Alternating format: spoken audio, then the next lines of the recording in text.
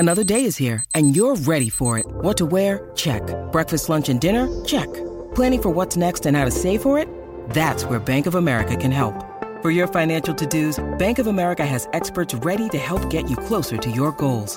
Get started at one of our local financial centers or 24/7 in our mobile banking app. Find a location near you at bankofamerica.com/talktous. What would you like the power to do? Mobile banking requires downloading the app and is only available for select devices. Message and data rates may apply. Bank of America N.A., member FDIC. Why take one vacation with the family when you could take all of them? With Royal Caribbean, you don't just go to the beach. You visit a private island and race down the tallest water slide in North America. You don't just go for a road trip. You ATV and zip line through the jungle. You don't just go somewhere new. You rappel down waterfalls and discover ancient temples. Because this isn't just any vacation. This is all the vacations. Come seek the Royal Caribbean. Ships Registry, Bahamas. When you need mealtime inspiration, it's worth shopping Kroger, where you'll find over 30,000 mouth-watering choices that excite your inner foodie. And no matter what tasty choice you make, you'll enjoy our everyday low prices, plus extra ways to save, like digital coupons worth over $600 each week. You can also save up to $1 off per gallon at the pump with fuel points. More savings and more inspiring flavors make shopping Kroger worth it every time. Kroger, fresh for everyone. Fuel restrictions apply. With threats to our nation waiting around every corner, adaptability is more important than ever. When conditions change without notice, quick strategic thinking is crucial. And with obstacles consistently impending, determination is essential in overcoming them. It's this willingness, decisiveness, and resilience that sets Marines apart. With our fighting spirit, we don't just fight battles, we win them. Marines are the constant our nation counts on to fight the unknown. And through adaptable problem solving, we do just that. Learn more at marines.com. You're listening to Affected by Altitude, a Colorado Rockies podcast for and by Rockies fans on Rocky Mountain Rooftop. Thank you for joining us as we discuss all things baseball and Colorado Rockies.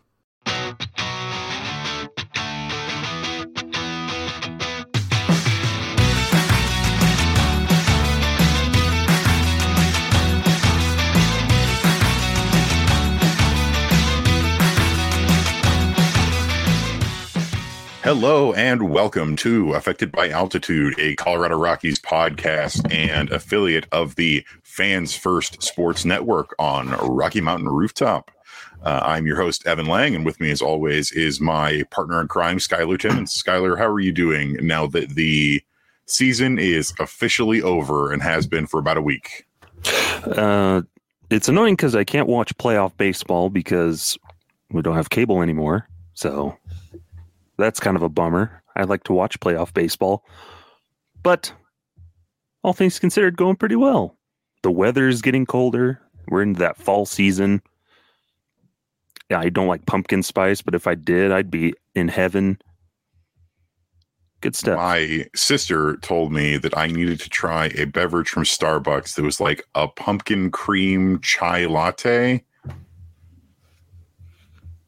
Nice. So I don't know. Sounds pretty good. So words mean nothing to me. I like pumpkin spice, but I'm, as the kids these days say, basic. Mm-hmm. Can we get Taylor Swift on this podcast? Do you think we would be able to pull her onto the podcast?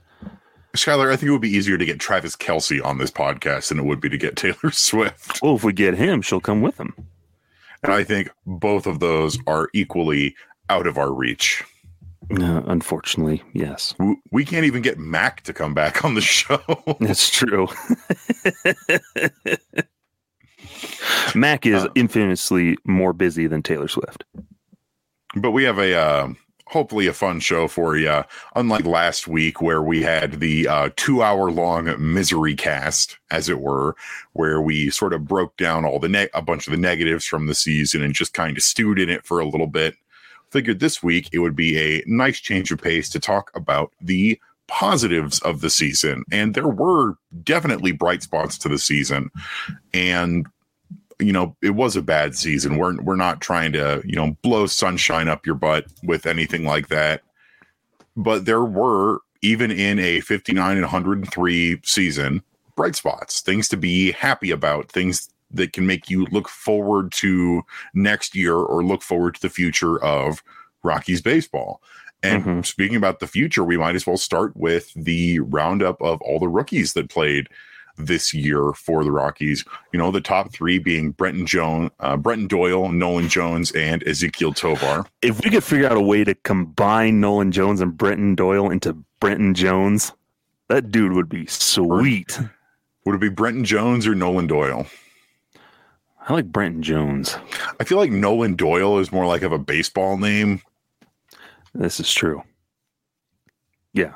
But before we brand into that, I wanted to mention one quick thing with it was always this weird thing when they mentioned this is the worst Rockies team in history. And in a lot of ways it was, you know, record-wise, obviously, in a lot of statistical things. But when you break out of the team and then you look at individuals in it, by far not the worst team. You know, when you look at it on paper, what the team's potential is, and the guys on there, especially these rookies that we'll talk about, they are much better than some other teams we've seen in the past. Like last year's team, yeah, they had more wins last year, but was it really a better team, so to speak, in terms of individuals? I wouldn't say so in a way, and in some of these years past. But this year, they're better than what that record shows. And a lot of those statistical group things, but you can break it down into these rookies we'll talk about. The team is better because they have these rookies that, you know, put up some strong seasons and have bright futures, and with more talent coming along the way that we'll talk about too. Yeah, regardless of what was said in some press conferences where the losing of veterans and the giving of playing time to rookies allegedly made the team's performance worse, I would argue that all of these rookies playing made the team so much better. Mm-hmm. Well, you look at these last 2 months and the teams they were playing. No, teams that are in the playoffs right now, teams that have were winning divisions. They were really close games. They were competitive games. And you know, rookies were shining out. They had some really great offensive games. And what caused those losses? Bad bullpen games. Some veterans in back ends of bullpens giving up games. So you can't blame it all on rookies. Oh, the rookie, because we had rookies, we were awful and had this terrible record. No, the rookies were what were keeping you in those ball games. They were showing up, having clutch hits, putting up 3-hit games, hitting home runs, making awesome defensive plays. The Rockies in these final 2 months, no, they still had their struggles. They had their growing pains in games. You could see moments when they were outmatched as rookies and just inexperienced. But other times when they looked like they were 10-year vets with the at-bats they were taking and things they were doing. So these last 2 months were bearable to watch because of the youngsters and the rookies that were playing. If you look back and you look at the roster at the beginning of the season compared to the end of the season, would you really say that a team where Jurickson Profar in left and Randall Grichuk or Jonathan Daza in center and CJ Crone at first base and Chris Bryant in right field, Chris Bryant in right field, and, you know, let's throw it back to Jose Iglesias was the everyday starting shortstop last year. Would you really say that's a better team after having watched the entire season? And would you really say it's a more watchable team? Because a lot of investment, especially on my end, when the season is lost, comes to, all right, let's see what the kids can do. And these kids came out to play. Nolan Jones with his 2020 season, and Brenton Doyle with one of the best defensive seasons in Rockies history. Mm-hmm. And Ezekiel Tovar really shining as just this incredible rookie shortstop. And did Tovar have the best fielding percentage by a rookie shortstop in team history? Or at least by best shortstop season? I believe it. He broke Tulo's record. I want to say he did, yeah. So wasn't Tulo's record a league record as well? I don't know. I'll let you talk and I'll try to see what I can find here real quick. Sounds good. But it really is. These guys made the team as a whole better, and they made the team more watchable. And it shows by the fact that all of these rookies are in the team's top 12 players for wins above replacement, for the team's most valuable players. And there's still some weird outliers on there. So if you pull up the top 12, Randall Grichuk is in the top 12 because he really, for when he did play with this team, he was really, really good. But when he went to the Angels, he fell back to earth really hard. And I don't know how much of that was the Angels and how much of that was him. But he had it really tough after he left the team. But you have Nolan Jones, you have Ezekiel Tovar, you have Brenton Doyle, and then the other guys in top WAR, you have your general smattering of veterans and other guys, or even some younger guys. So just to go through the top 12 players by wins above replacement, number 1 is Nolan Jones. Number 2 is Ryan McMahon, Ezekiel Tovar, Kyle Freeland, Justin Lawrence, Charlie Blackmon, Elias Diaz, Austin Gomber, Jake Bird, Randall Grichuk, Brenton Doyle, and Brent Suter. And when 3 of those top 12 spots belong to rookies, it really tells you how important they were to this team being better than it could have been this year. Like, let's face it, we could have been staring down the barrel of a season like the Kansas City Royals had, or probably not the Oakland Athletics, who were actively built to tank. But even then, a lot of the rookies and young guys on the A's are the reason why that team was more watchable than it was. Zach Galoff and Brent Rooker were really fun to watch this year. And just to double back, I did find with Ezekiel Tovar, his 988 fielding percentage is the best by a rookie shortstop in Major League history, passing Tulo's 987 fielding percentage. Exactly. So we might as well just start with Ezekiel Tovar. So like Skylar, the true villain of Rocky's podcasting. Like That's Skylar just said. Wasn't that the name of the bad guy in Heroes? I don't know. I never watched that show. Not a lot of people did after season 1. Where were we? Oh, yes, Ezekiel Tovar.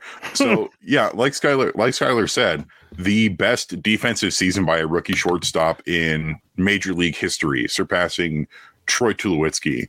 His defensive runs saved were really, really good as well. He had one of the best overall DRSs of any shortstop in the league.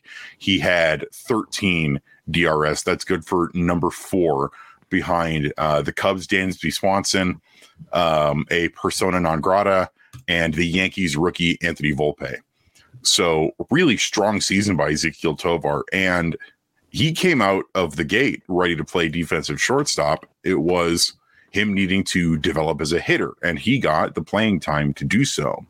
And remember, he started off pretty rough at the beginning of the season and really began to shine. And he finished the season as the Rockies' 3rd most valuable player by wins above replacement with 2.5. Ended up with an OPS of 695, which is not great, but that is largely dragged down by his bad on base percentage. So he hit 253, 287, 408 with 15 home runs, 73 RBI, 37 doubles, which ties the Rockies rookie record with Todd Helton for doubles, and 4 triples, and also 11 stolen bases. It's been a long time since the Rockies had multiple rookies with double-digit stolen bases. And we'll talk about this a little bit later, but this was the first season in Rockies history where the team had 3 players with 10-10 seasons, and that was Tovar, Doyle, and Jones. Yeah, the little trio. It was a nice little combo of players. And looking at Tovar, the nice thing was, unlike some of these other rookies, they had committed to Tovar. Okay, you're going to be our shortstop this year. No matter what, you're going to be our shortstop. Unless it's just unbelievably terrible, we're going to keep you in that lineup day in and day out. And yeah, he struggled in that like first month or so, first month, 2 months, and he struggled a little bit down the stretch too offensively. That was the thing But in that first month or so, he was just uncomfortable, and he admitted it. Like, he just wasn't confident. He was a little nervous and just not confident in his defensive abilities and just a little bit more tentative. But then once he got past that, he's like, oh, I should actually start balling out on defense, going after balls, making catches, playing naturally.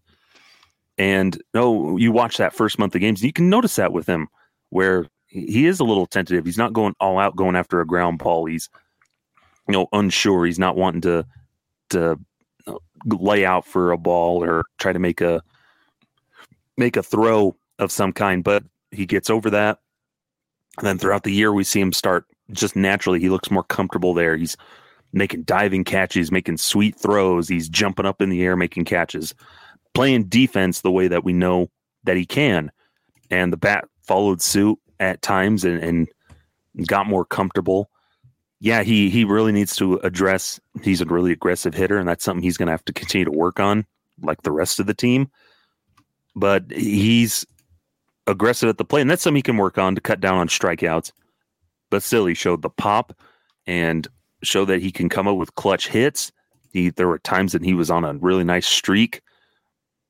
So it was just nice to watch him grow in real time and build his confidence, and the team having confidence in letting him do that, giving him room to grow and develop at the big league level by getting regular playing time, which for some reason they'll do for Tovar, but they won't do for Hilarious Montero type of thing. But we got to see him grow in real time and him get comfortable being a big leaguer and realizing, oh, I can be myself. I'm up here for a reason. I'm going to do everything I can. And it is fun to show. And then defensively, Gold Glove contender. Won't win it, but he's a contender for it. Yeah, I would say Dansby Swanson probably has the Gold Glove for National League shortstop locked, but I think he'll definitely get some votes for it. And that really is the thing, is that Tovar, like you said, he looked like a rookie in his first month because he was.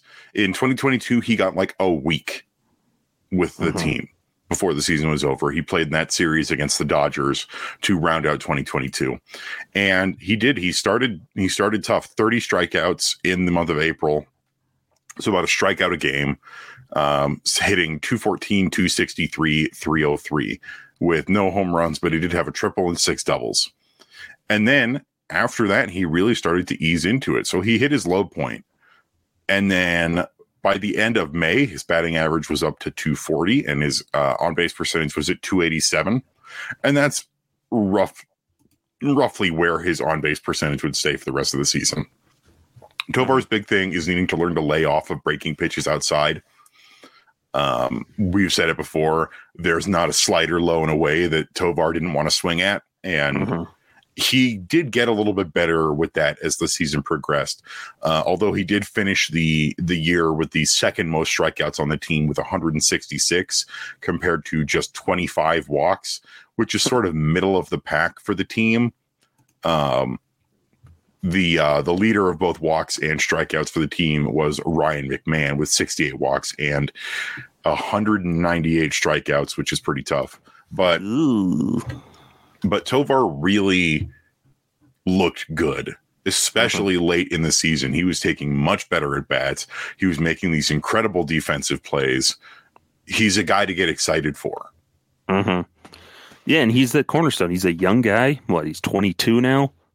21, 22?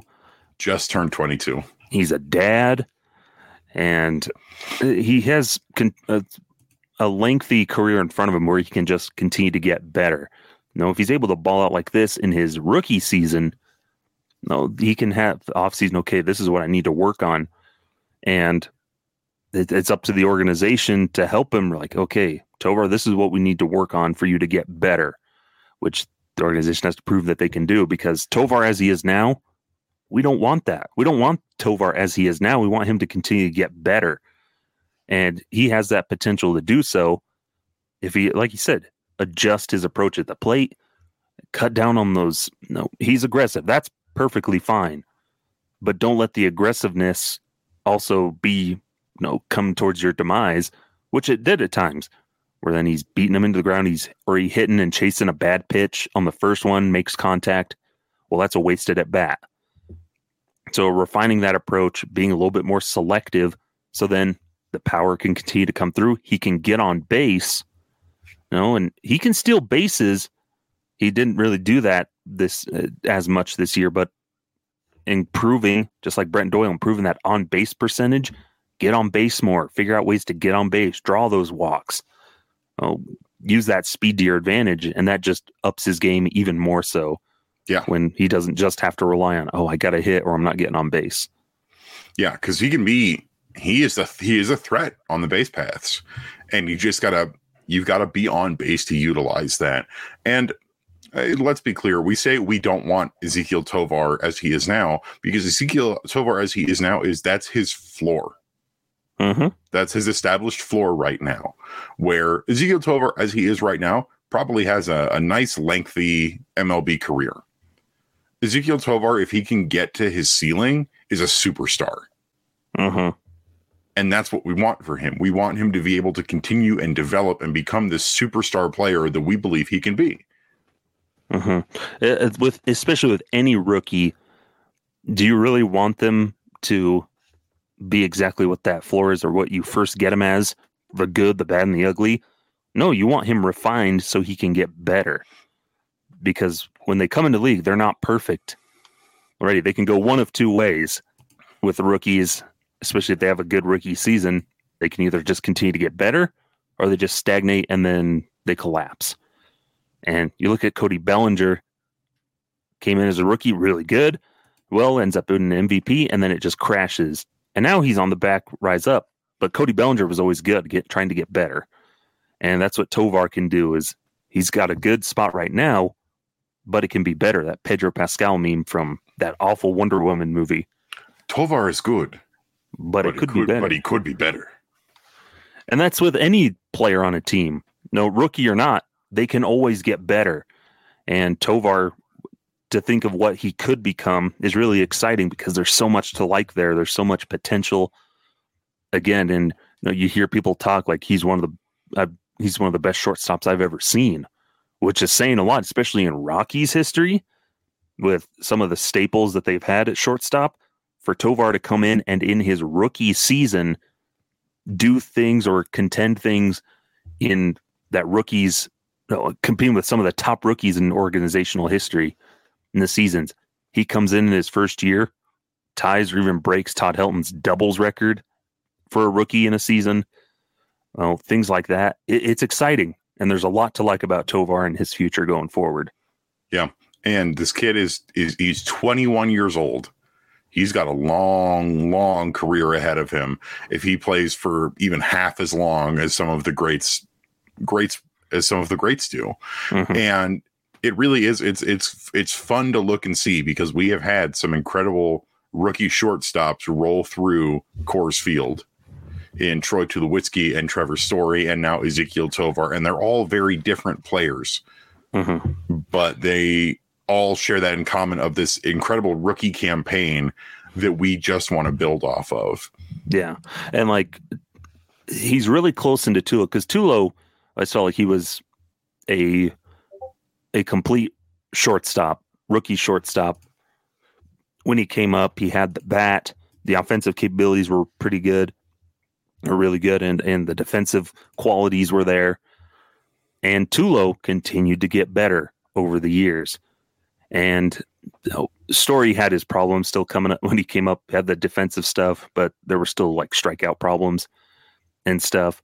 So Tovar is kind of in that middle ground between what Tulo was and what Story was. He's kind of that nice middle ground between the two, where he has some of Story's problems, but also has a lot of the upside of Tulowitzki.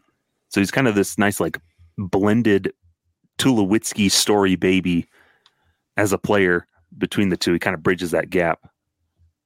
And especially when you think of he's 21, he's not done growing. He's not done adapting. He could probably get a little bit more power into his frame. Mm-hmm. In addition to just being what I really want from him is I want durability. Yeah. And 153 games this season. Yeah, which is really impressive. But I don't want him to reach like Tulo, where his body was just given out on him, or even Trevor Story, where he's had multiple injuries, and then he had that arm issue that really hurt him in free agency. What I really want for Tovar is to him just to stay durable in addition to his performance. Yeah. Take advantage of that youth while he has it. But yeah, lots to be excited about Ezequiel Tovar. One of the best parts of this season as a whole. We're going to take a really quick break. And when we get back, we're going to talk about the other two rookies in Nolan Jones and Brenton Doyle, as well as some of the other things that stood out as positives for us in this season. So don't go anywhere. We'll be right back. Why take one vacation with the family when you could take all of them? With Royal Caribbean, you don't just go to the beach. You visit a private island and race down the tallest water slide in North America.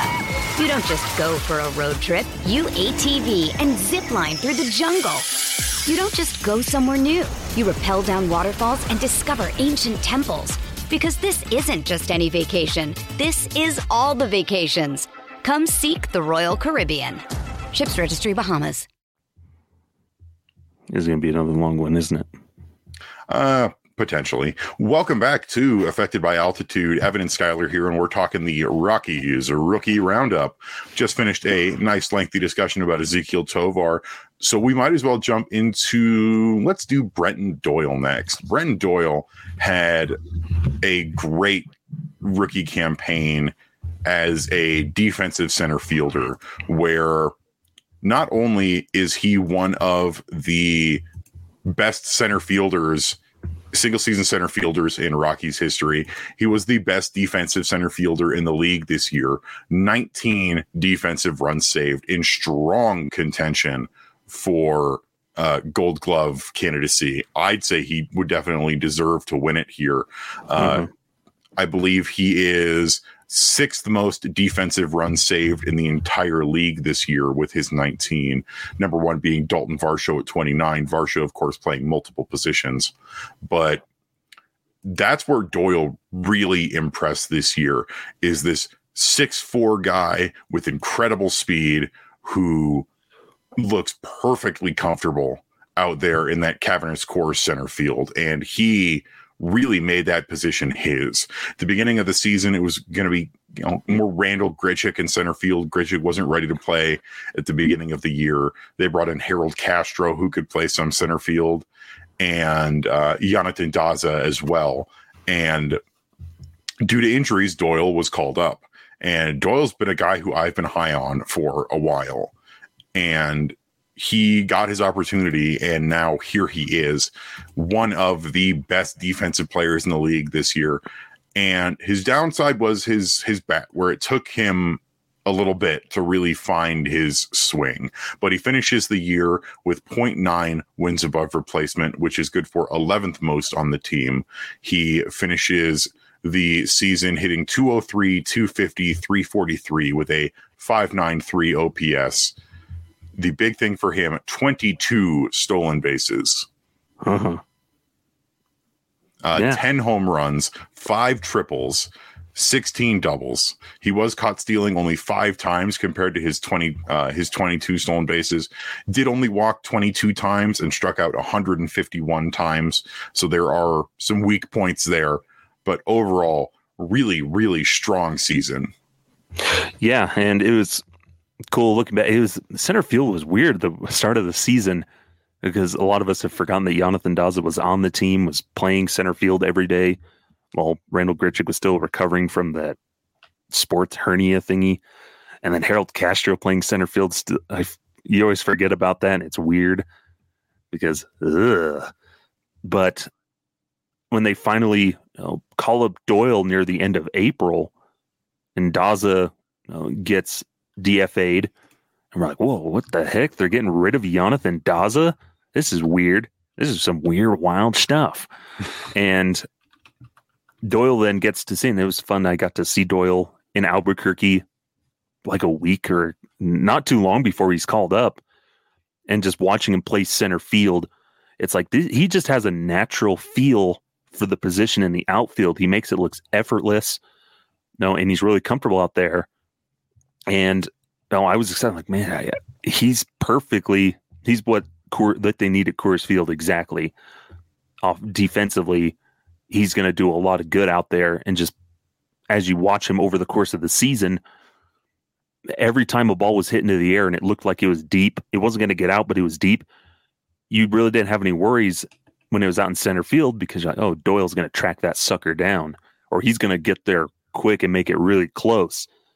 And how many times the ball's hit high and Drew Goodman is trying to gets Goodman himself because Doyle tracks one down and leaps, makes the catch, bumps into the wall, and throws it back in.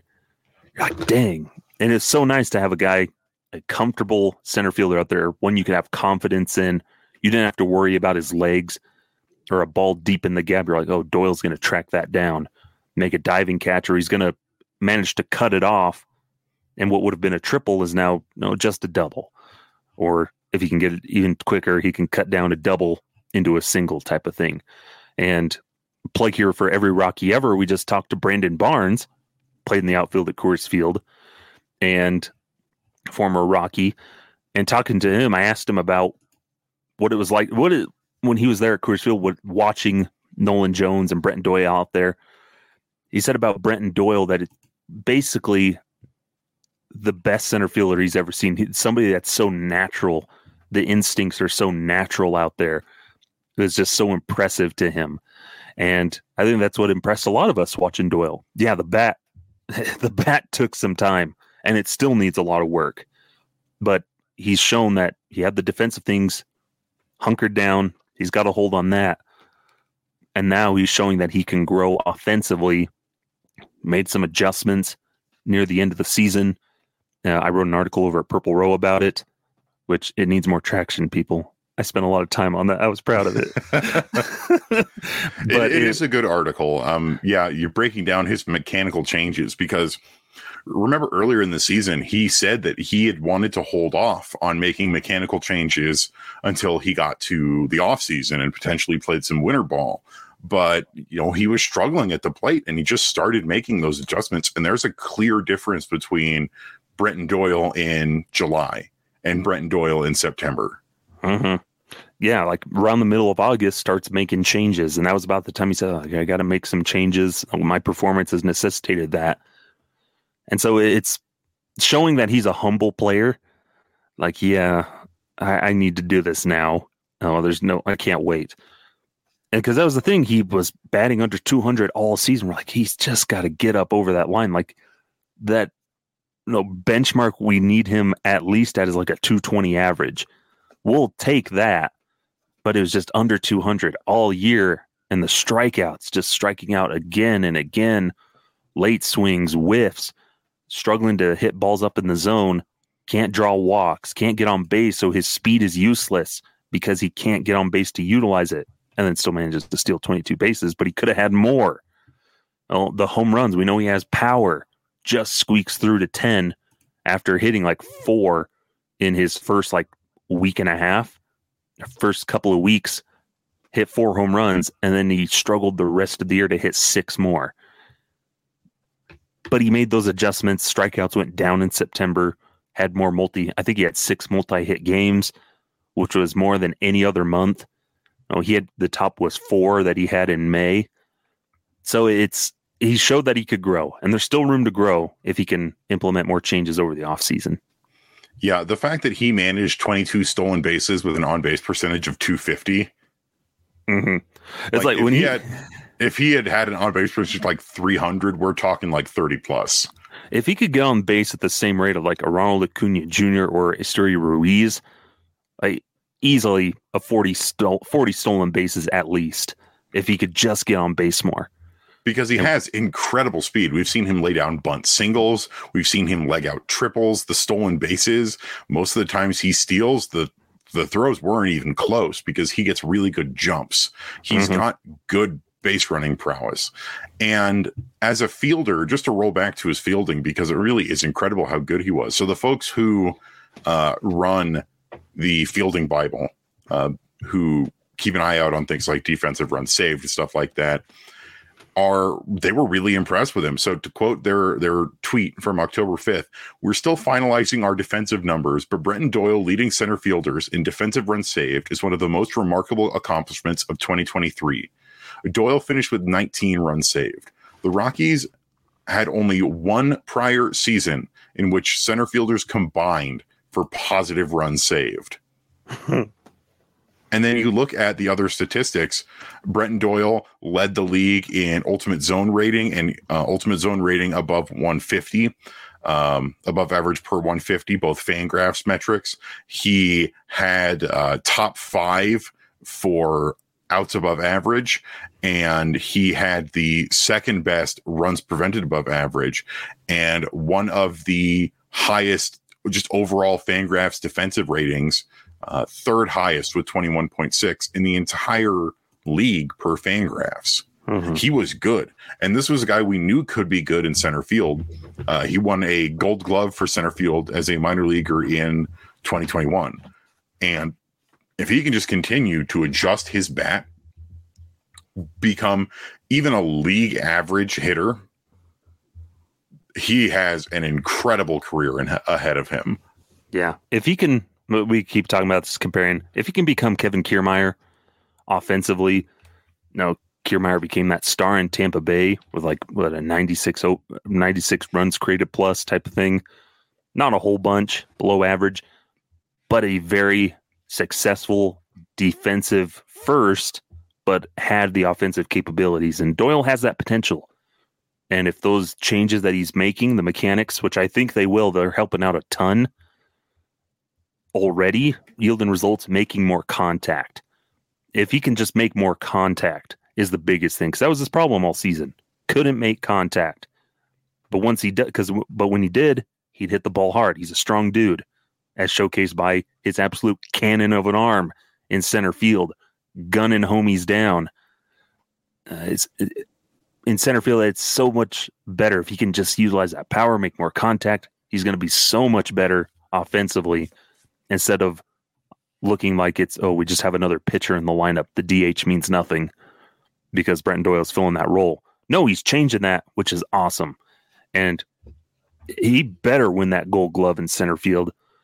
Otherwise, we riot, Evan, because the Gold Glove is not an offensive-based category. It doesn't matter if he's hitting 200. But hopefully the managers and coaches around the league recognize what he's done defensively, and he gets rewarded for that. Yeah, it really is. There's always going to be a place for defensive first fielders in this league. Jackie Bradley Jr.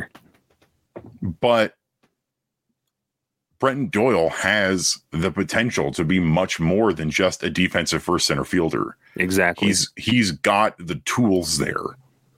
And this team just needs to help him continue to develop and continue to thrive. And he has such a great season. He has a ton of potential to be a Kevin Kiermaier more than he does a Billy Hamilton.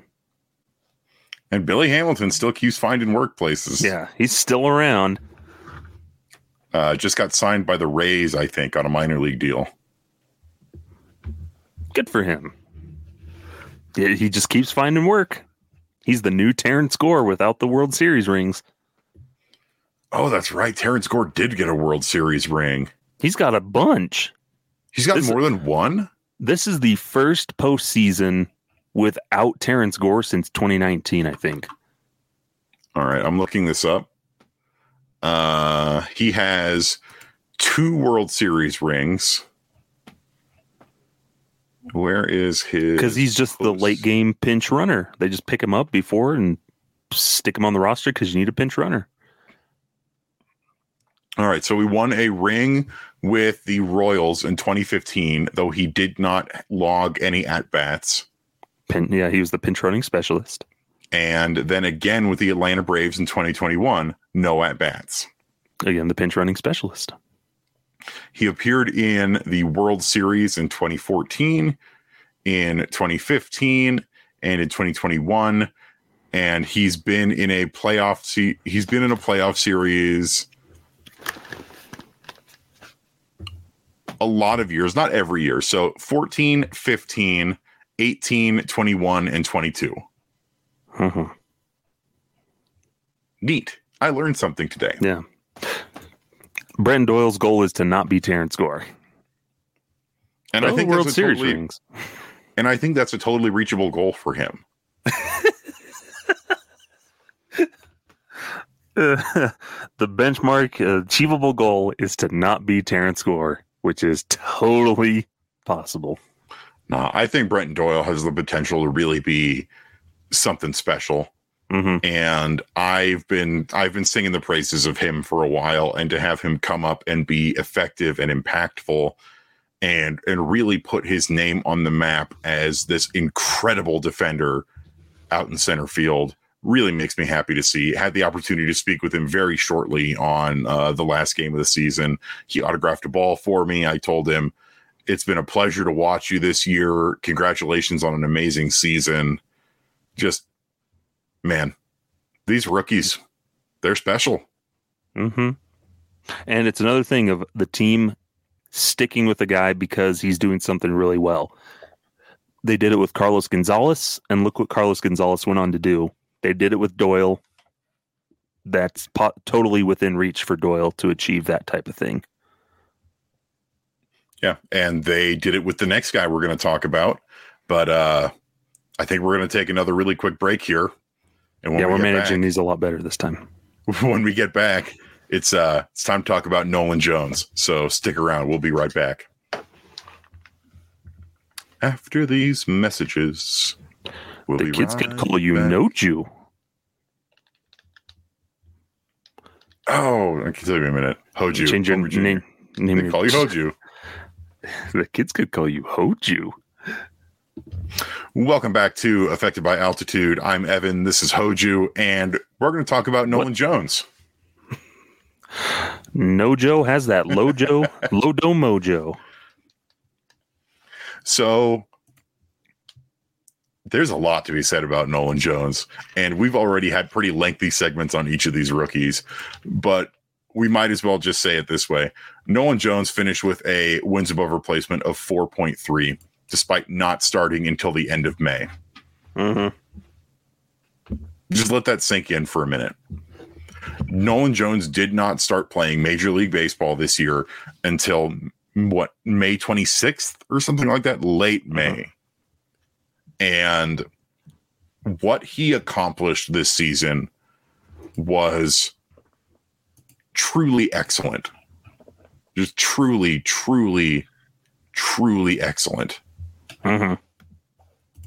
One of the most exciting rookie campaigns for a Rockies rookie we've seen in a long time, I think.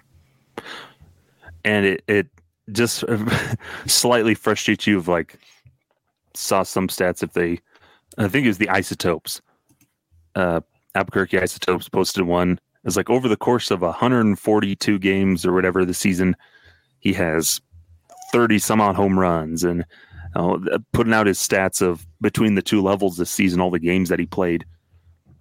Those are rookie of the year numbers over a course of a full season. Would have been the best rookie season in Rockies history if he had played probably an entire year, or if he had managed to play during his Rockies vacation to Seattle for a weekend.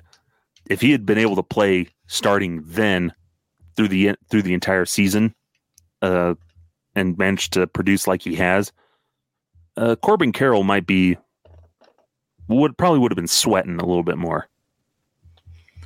Yeah, Corbin Carroll, he did run away with the National League Rookie of the Year this year. Literally, I think he ran. That's pretty obvious. But Nolan Jones is going to get votes. If he does not finish in the top 5 for NL Rookie of the Year, I'll be shocked. Mm-hmm. Because,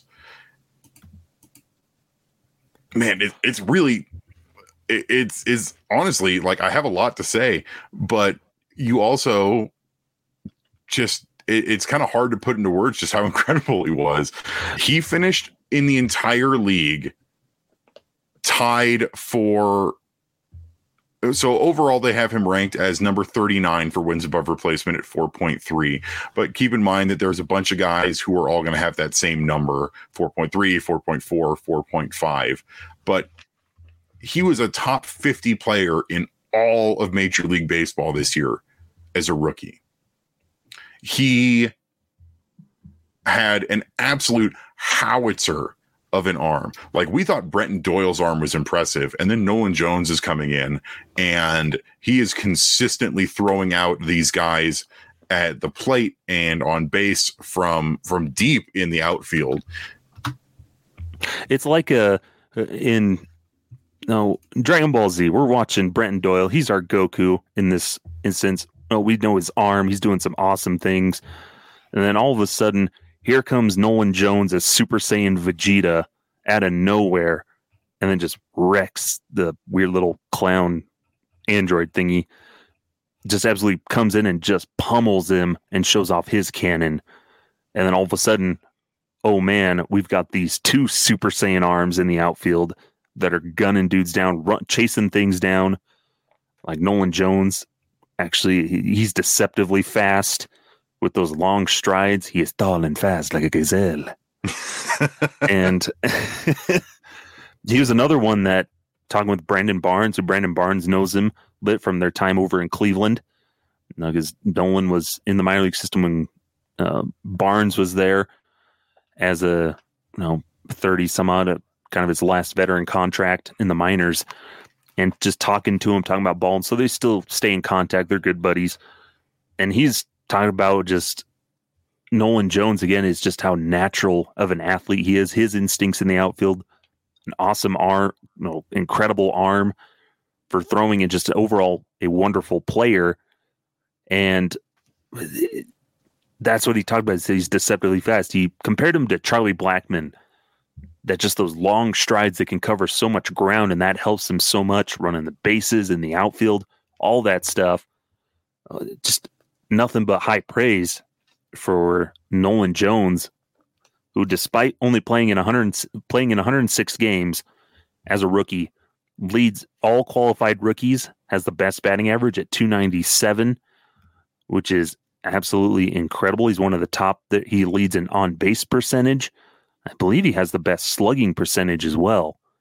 Yeah, best slugging percentage, highest OPS. He had the 20 stolen bases, 53 walks. His 62 RBIs are up there. 20 home runs are up there, among the top. Just overall, despite playing in way less games than a ton of other rookies, still matching numbers in like 50 less games. Yeah. So Nolan Jones finishes the year with 4.3 wins above replacement, slashing 297, 389, 542, an overall OPS of 9.31, with 22 doubles, 4 triples, 20 home runs, 62 runs batted in, and 20 stolen bases. He did strike out a decent clip, 126, but he also drew a solid number of walks. He drew the second most walks on the entire team with 53. And you bring up, he only played in 106 games. He had under 425 plate appearances and finished the year with a 2020 season. And it came down to the wire. The last game of the season against the Minnesota Twins, it took until extras, but Nolan Jones got his 20th home run and his 20th stolen base. And he is one of just 16 players to have a 2020 rookie season. And there were a couple of them this year where it was Nolan Jones, you had Anthony Volpe, and you had Corbin Carroll. But Nolan Jones did it in 100 to 200 fewer plate appearances than anyone else on this list. He's the only one on the list to have done this in 424 plate appearances. And every single player on this list prior to 2023 finished in top 5 rookie of the year voting, except for, interestingly enough, former Rocky Ellis Burks in 1987 with the Boston Red Sox, who finished with a 2027 season. He did not receive any rookie of the year voting. Mm-hmm. And the 80s were weird. But yeah, he's doing this all, learning a new position in the outfield. He's still learning. So you can still see the growing pains, but he's, for what he is now, incredible. rookie, sets the rookie, or he's the first Rockies rookie to have a 2020 season, breaks the outfield assists single season record for the Rockies in the outfield with 19 outfield assists, just absolute cannon. For some reason, people just kept running and they hadn't learned that it was a no-go on Nojo. It just makes you wish, like, man, we could have been. It's like in Avengers Infinity War when like Scarlet Witch flies down and like rips up those two giant wheel thingies, and the one Wakanda lady's like, why was she up there this whole time? That's the kind of thing, because Nolan Jones, he needed to go down to AAA. Spring training, he was awful. Strikeouts were a problem. He was a bad spring training. So you send him to Albuquerque to work on some things, gets there working with Jordan Pacheco, and just immediately hits the ground running and just explodes down in Albuquerque. Just the change of scenery, him changing his mindset of, this is where I am. I'm going to have fun. His parents telling him, no, just have fun. Enjoy it. Enjoy yourself. He starts having fun. And you notice that with Nolan Jones all year. Had smiles. He was having fun playing baseball, and it was reflected in his performance. Goes down there, just tears up the PCL, just ripping home runs left and right, having a wonderful time. He's playing infield, doing stuff. Gets that quick call up to Seattle. And we're like, oh man, Nolan Jones is here. Sweet, this is going to be awesome. Doesn't play, and we're like, well, what the frick? Where is he? They send him back down. He continues to just do awesome. And they call him up in May, at the end of May. And then he gets to stick. And he finally finds a home for himself. Pushes his way into the lineup. That's the awesome thing, Evan, is he pushed his way into the lineup and gave Bud Black no choice but to play him. And that's the awesome thing, because then he just takes off. Like, injuries made it so that he had to play him. Mm-hmm. But performance is what kept him in that lineup. Yeah. And that leads them to, okay, we can trade Randall Grichuk because Nolan Jones is fine. We can move Chris Bryant to first base because Nolan Jones can play the outfield. Now, a better outfielder. And just everything about him is just so exciting. He's my new favorite player. Throughout over the course of the season, like, yeah, Nolan Jones is my dude now. He finished in the top 35 for defensive runs saved across all players. He finished in the top 10 for defensive runs saved amongst all outfielders. He has the absolute cannon of an arm. He's deceptively fast. He can get doubles, triples. He's got contact. He's got power. Nolan Jones is the closest thing to a five-tool player this Rockies team has. Mm-hmm. He can do it all. Yeah, and it's awesome to see. It's fun to have a player, 25, 26, still fairly young here at the start of his career, but he's a new staple. And they probably didn't expect that when they made that trade for him. They just, he's another lefty bat that we can plug in places. But no, he's cemented himself as a new core piece for this team, hopefully moving forward, that he can replicate and keep it moving forward and continue to improve. Just like we talk about these other guys, there's still room for improvement, but he's already off to a very hot start. And if he can replicate this type of production again next year, and the year after, we're sitting pretty with Nolan Jones. And go ahead, Evan. And I'll bring how good he was just in September. He was good all season, but in September, he just really dialed it up to 11. He was incredible in September. He was the best player on the team. He was the best rookie in the league, basically. He was one of the best players in the league over the month of September. Basically, in every single offensive category, he was the best on the Rockies, and he was the best amongst all National League qualified rookies. And if he wasn't the best, he was darn close to it. Mm-hmm. Yeah. No, was the National League Player of the Week. Final week of the season was the Rookie of the Month in the month of September. He's been our Player of the Month MVP a couple of times here on the podcast. Awesome stuff. And before some of the naysayers say, it's just because he plays at Coors Field. No, it's not just because he plays at Coors Field. His splits are pretty even. So 52 games at home, 54 on the road. At home, he had 56 hits, 56 for 183, 7 doubles, 2 triples, 10 home runs, 33 RBIs, 12 stolen bases, 50 strikeouts, 27 walks at Coors Field, a slash line of .306 average, .398 on base, .530 slugging. Sounds pretty good at home, doesn't it, Evan?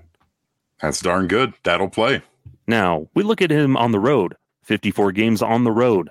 Had 53 hits, 184 at-bats. Scored 25 runs, 15 doubles, 2 triples, 10 home runs, 29 RBIs, 8 stolen bases, 76 strikeouts, 26 walks, a slash line of a .288 batting average, .380 on base, .554 slugging.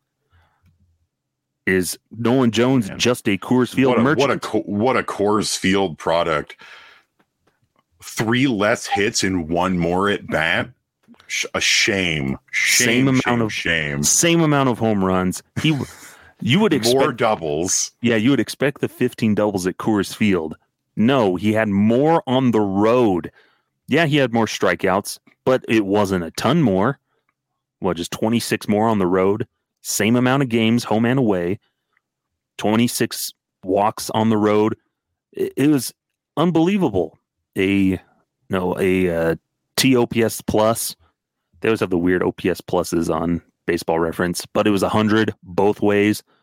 An S OPS plus of 148 to 156 on the road. So pretty evenly split home and away. Well, he's a left-handed batter, Evan. Surely he was awful against left-handed pitching, right? I'm sure you're going to say otherwise. Well, let's see. Against right-handed batting, he had a slash line of .289, .395 on base, and a .550 slugging, 92 strikeouts, 41 walks, had 13 home runs against right-handed pitching, 18 doubles, 4 triples, 72 hits in total. So, no, naturally, that platoon split, he's going to be really good against right-handers. Let's see, a left-handed pitching had 118 at-bats, 130 plate appearances in total, 37 hits, 4 doubles, didn't have any triples, 7 home runs, 19 RBIs.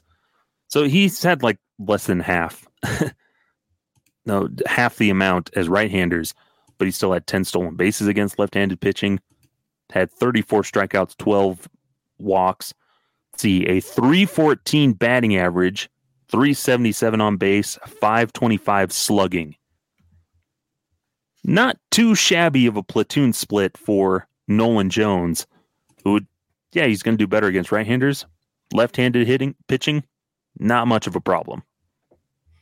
What's crazy is that his BABIP is insanely high, too. So his BABIP for the season was .401. So BABIP is batting average on balls in play.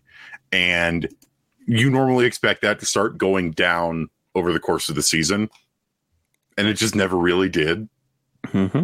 Like that is just how good he was hitting. His isolated power was really solid. 245. He had just a really good overall year. And then, like we were saying, in September is when he really dialed it up. So in the month of September, he scored 23 runs, 37 total hits, 5 doubles, 3 triples, 7 home runs, 69 total bases. Nice. 23 RBI, 12 stolen bases, 21 walks. He hit 349, 461, 651 for an OPS of 1.112. His isolated power was 302. His BABIP was 417. His weighted on base average was 465. And for weighted runs created plus, 182. So that's 82 runs created, park adjusted, above league average for an overall Fangraphs WAR number of 1.9. Every single one of those categories was either best in the league or darn close. For National League qualified rookies, the only things that he wasn't best in was the amount of doubles, in which he was tied for third, triples, tied for second, because Brenton Doyle had the most, and stolen bases, because Corbin Carroll had 1 more. On the team, it was doubles and triples that he wasn't in first place in behind Brenton Doyle. Mm-hmm. Yeah, incredible stuff. And we keep throwing out all these numbers and these stats because they do say a lot about his performance to like put it into words and like quantify it of this is how we know that he was good, because you look more at his clutch stats. Evan, I wrote an article before and I asked in the Purple Roach, I was like, is it too early to call Nolan Jones the new Mr. Late Night? And I don't think anybody ever responded, but it was because he's been so good in the clutch as well. With 2 outs and runners in scoring position, Evan, he has 18 RBIs and was batting .406, .578, .813 for an OPS of 1.390. That's 2 outs, runners in scoring position. Late in the game, innings 7 through 9. For some reason, he really struggled in the 7th inning. It was really weird. Like 6th inning, every inning, but like the 2nd inning and the 7th inning, he was good in. But that's one of those weird statistical anomalies where you just look at it and be like, huh. So it drags it down. But in the 9th inning, let's just say the 9th inning itself had a .389 batting average, a .500 on base, a .694 slugging in the 9th inning. 2 home runs in the 9th inning. Just was clutch at getting on base with games on the line or late in the game. For some reason, he was really good in the 6th inning. Had 7 home runs in the 6th inning. And it's just how timing works out where he was batting in the lineup. But by season's end, Evan, he was batting 3rd pretty much most every night. Yeah, he was batting 4th. Early or middle of the lineup of just playing every single game. And he passes the statistical test. And then the classic eye test, which I still believe says a lot. You can tell a lot by a guy more than what numbers may say, but just looking at a guy, even if they're doing well, you can see things on the eye test, like especially with pitchers. So numbers say one thing, but watching a guy actually try to pitch and how things are working says another. And you can tell a lot with that eye test in conjunction with the stats. Sometimes I don't always agree, but that's another point. But Nolan Jones passes that eye test. You just watch him on the field. He looks comfortable. He's already just a star athlete. Watching him there on the field, he passes everything he's doing is just impressive. And he passes that eye test. You're like, man, this guy's going to be special if he can continue doing this. You know what else I really like about Nolan Jones is that, and you mentioned this earlier, is he really is having fun. And he seems like even for a rookie, he seems like he's establishing himself as a really good presence in the clubhouse. Him and Brenton are buddies. He's been really close with the veteran leadership of this team and Charlie Blackmon and especially Chris Bryant. We talked a little bit about the Rolex bet that KB had with Nolan, and it's just really nice to see because it really does feel like Nolan is establishing himself as someone who's going to be really special for this team moving forward. And I feel kind of bad for our friends in Cleveland because you've seen some people kind of like, oh man, why did we trade this guy? and that's how it always is. And we're the same way. If we see guys go to other teams, sometimes the change of scenery is just needed. And going back to the discussion I had with Brandon Barnes, that's what he told us is, when he was texting calling Nolan Jones, he says, going to Colorado is going to be the best thing that ever happened to you. And we now look after the season happened, it was the best change of scenery for him. Now, and we talked about this earlier in the season with Nolan Jones. I think we said he just looks like a Rockies player. He fits the Rockies mold of player more than he did in Cleveland. Cleveland doesn't really fit into the type of player that Nolan Jones is. He just kind of doesn't fit that makeup of their philosophy and just how he is as a player. And as he developed, he just kind of didn't fit into their mold of what they're going for or what they value the most, like a Juan Brito does for the Cleveland. But Nolan Jones is the epitome of a good Rockies player. Checks off a ton of the boxes that the Rockies look for, and it just fits. It's just a perfect match. And this is another thing. This is what's funny is if the Rockies had had the chance, they would have drafted him, but they just didn't have the opportunity to draft him, even though they were really high on him and wanted him at a high school. Cleveland got to him first. And that happens. And that's been a lot of guys, honestly. Part of Bill Schmidt's MO has really been, man, I missed out on this guy. Do I have a chance to bring him in now? For better or for worse? Yeah. In this case, though, for better. Yeah. Because this has been such a good move. And when the trade first happened, I would say the response was fairly mixed. We traded Juan Brito, a fairly strong second base prospect, over to Cleveland for Nojo. And Nojo had been dealing with some injuries in Cleveland, and his debut with them was kind of just okay. Mm-hmm. He wasn't bad by any stretch of the imagination, but he was more of an unknown than I think people wanted him to be. And now here at the end of the year, this conclusively was a good trade to bring him in. And what's crazy to me is just how good it ended up being. Yeah, because in Cleveland, he had the pressures of he was that highly touted prospect, top of the list, a top prospect for them for those years. And perhaps that pressure on himself and the organization, perhaps it just compounded and it hurt. He suffered from it and everything. And so that change of scenery, he comes over to Colorado, who, from what it sounds like we wanted you, we've always wanted you here, and we love what you're doing. We want you to be a part of this.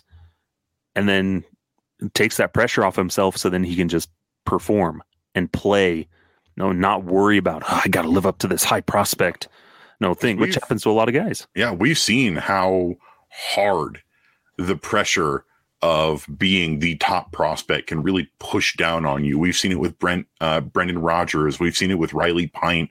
We saw it with Nolan Jones when he was in Cleveland, especially because, he was a third baseman in Cleveland, and he's behind in the depth chart Jose Ramirez, one of their best players in franchise history at this point.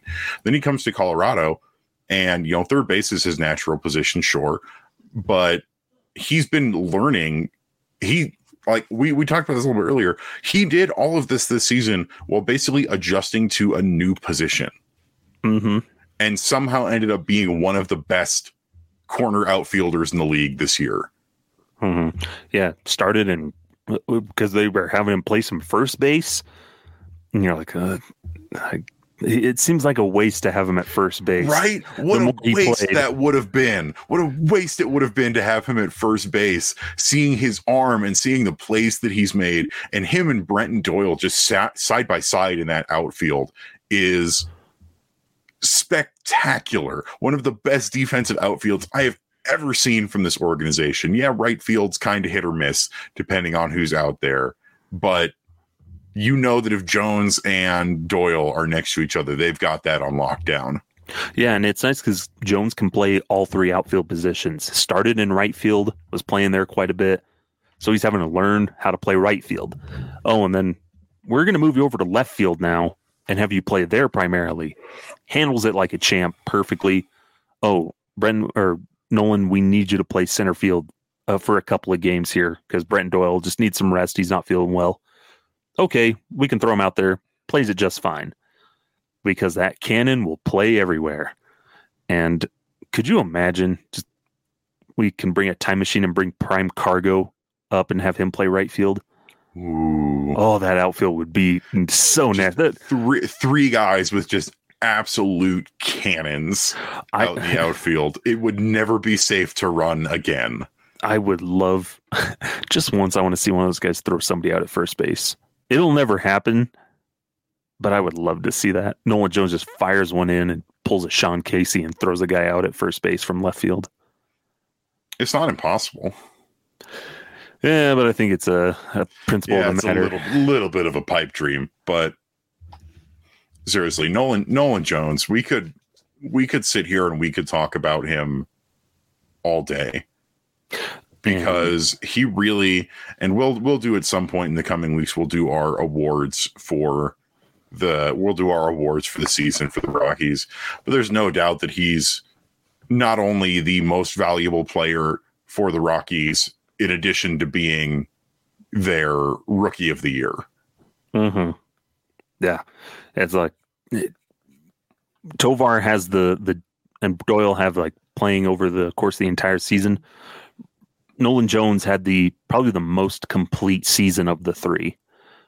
And he played in way less games than the other two. Yeah. Which, man, you just wish he could have played the entire year. Honestly, 3 more or 4 more games, because what really hurts for me for Nolan Jones is that if he had played just a few more games, he'd be a Gold Glove candidate. Yeah.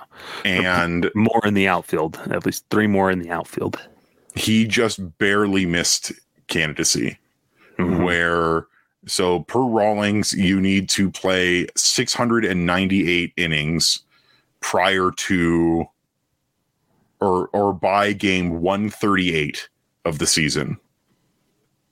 And Nolan Jones logged 671 by that point. So pretty much 3 games. What a weird arbitrary number. It really is. And I guess it evens out with them. And it's not that they have to play in that one position the entire season. It's that they need to just log that amount of innings, and then their candidacy, I believe, goes to whichever position they played the most at. I thought he's ineligible because he didn't log enough innings in the outfield. Oh, he just didn't have enough innings overall. Brenton Doyle will be a candidate, though. He has over 1,000 innings played this year. So you telling me if he had not just had a Seattle vacation and had actually played, he probably would be a Gold Glove candidate. Yeah, that one's pretty tough. Because again, you look at how he was compared to everybody else, and he has the he has the 4th most defensive runs saved of all left fielders in the entire league, and the best in. Oh no, Lourdes Gurriel Jr. is a Diamondback now. I keep forgetting that. So he has just a few fewer DRS to Lourdes Gurriel Jr. of the Diamondbacks in left field. So they're the top 2 defensive left fielders in the league, in the National League. And then right field, he ended up not playing that much right field overall, honestly. So I'm going through all of his sets. So he's not really on the leaderboard for right field. He only played 266 total innings in right field, and had just 1 defensive run saved. That's because, he didn't actually play there that much, versus 501 total innings in left field for 9 DRS. And just for fun, let's see, 26 total innings in center field for 0 DRS. So he was an average center fielder in about 3 games of work. Mm-hmm. I'll take it. That's fine. Mm-hmm. Yeah, he's just fun to watch all season, and I really want a Nolan Jones shirt. I'd say jersey, but those are expensive, and I don't have that kind of money. Yeah, he's the guy who I want next. So I collect jerseys and things like that of all my favorite Rockies, and he's the guy who I want next. And I really don't want to send my money information to certain websites from overseas. Yeah, understandable. But you look at, and this is probably one of the last things we'll touch on here, is how refreshing it was to have that solid outfield defense this year. And SIS Baseball, the guys who run Field and Bible, they mentioned that the Rockies had only had 1 season where they had players combine for positive DRS out in center field. Mm-hmm. The Rockies had multiple guys this year, 3 of whom younger, with positive DRS in the outfield. That's Brenton Doyle with 19, Nolan Jones with 10, Charlie Blackmon surprisingly with 2. It's been a while since he's had that positive DRS, and then Sean Bouchard with 1. And you want to know how the season started? Is Chris Bryant with -7, Harold Castro with -2, Jonathan Daza with -3. Woo! They've actually removed Jurickson Profar from the list of Rockies because he moved on. He went back to the Padres. Yeah, but his was like negative 10 something. is what he finished the season with. Yeah, he had about a negative 11 with the Rockies. It's so nice to see good defensive outfield play. It's something that we don't get a lot of here in Colorado. We've got a tough outfield to play, and you feel good that this team is in good hands right now with some of the rookies that we're pulling up. Yeah, and that outfield defense helps the pitching. Oh, and it does wonders when you have good outfield defense, which they have now. Definitely. For now. Well, this episode was originally supposed to be all the positives of this season, but we got so wrapped up in talking about the rookies that I think some of that might have to be saved for another episode, because we want to avoid having another 2-hour-long episode like we did last week. What do you think, Skylar? I got nothing to do, but I understand. We need more content to carry us throughout the off season. So we're going to probably cap this about here, I think. But there's still a lot of stuff to talk about. So join us next week. We're going to have more positives to talk about. But honestly, the length of this episode, where we originally, if you look at our run sheet, the rookie roundup was planned to be just the first segment, and then we'd talk about other stuff. And we ended up filling a whole episode just gushing about Ezekiel Tovar, Brenton Doyle, and Nolan Jones. Should tell you just what an impact these guys made on this team.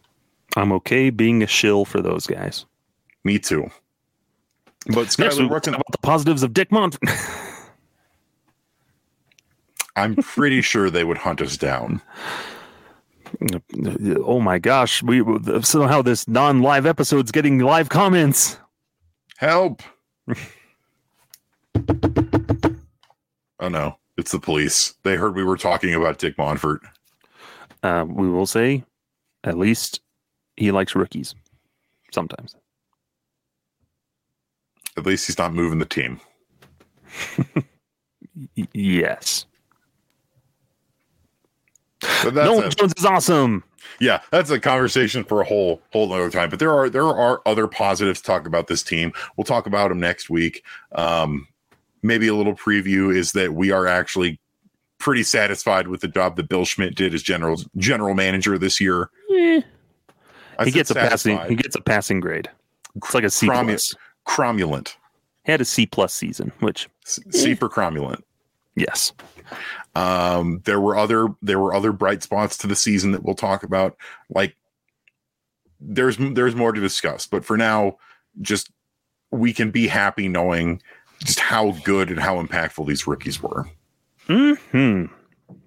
Skylar, where can the folks find you at? Find me on the Twitters with an X. Twitter spelled with an X. The W turns into an X, or what is a T but an X that's doing a push-up or a pull-up? What? I don't know. Anyways. What on earth are you talking about? Find me on the social medias at @sideline_crowd. Check out all of our Ranking the Rockies articles that are going out right now on purpleroad.com. I filled up the first week, so Monday through Friday of last week. Covered all those guys. Now the rest of the team can start this coming Monday that you're hearing this. Start pulling our weight. Yeah. Hey, it's tough when we don't have as big of a team as we used to, and the Rockies decide to use 57 players. So I had no problem picking up some of that slack just when we needed it. But you can find us there. Also check out Every Rocky Ever at Every Rocky Ever. We have a new episode coming out where we interview Brandon Barnes, our first player interview, and it's a lot of fun. He's a fun guy to talk to. He's a good guy. Yes, that's about it. Skylar also wrote an article that went up over on Fans First Sports Network. That's ffsn.app if you want the quick link about Sterling Thompson. I think the website's fansfirstsports.com. But you can also type in ffsn.app and it gets you there. That's weird. It is weird. But yeah, there's both. Fansfirstsports.com. Good article on there. In addition to his article about Brenton Doyle's swing mechanics, which went up on Thursday over at purplerow.com. I strongly recommend you check both of those out. They're both really good articles. Yeah, I'm trying to do a lot more writing to fill up my time and make some money. You can find me over on Twitter at Evan_Lang27, as well as on Blue Sky at Blue Sky is evanlang27.bsky.social. I'm really trying to sort of ramp up things on Blue Sky because we sort of never know how much longer Twitter has from this world, with just the cavalcade of boneheaded decisions coming out of that company right now. Mm-hmm. Wouldn't it be nice if there was just one social media platform that we could put all this stuff on? I mean, we had it, and then it went away. Mm-hmm. You can find us on YouTube and on Twitter for Rocky Mountain Rooftop at Rocky Mountain Rooftop. That's at ROCKYMTN Rooftop. And then both of our writing over at www.purplerow.com. That's going to do it for us here today. Thank you so much for tuning in. If you are listening on your favorite podcasting platform like iTunes, Spotify, Google Music, leave us a rating or a review. Every little bit helps. Thank you so much for your support and listening. And as always, we will see you next time. Skylar, how about you hit him with it? Adios. Ay, Dios mío. Farewell. Ooh, little ASMR to end the episode. Nolan Jones. This is my impression of a fan driving by Coors Field celebrating Nolan Jones. Nolan Jones.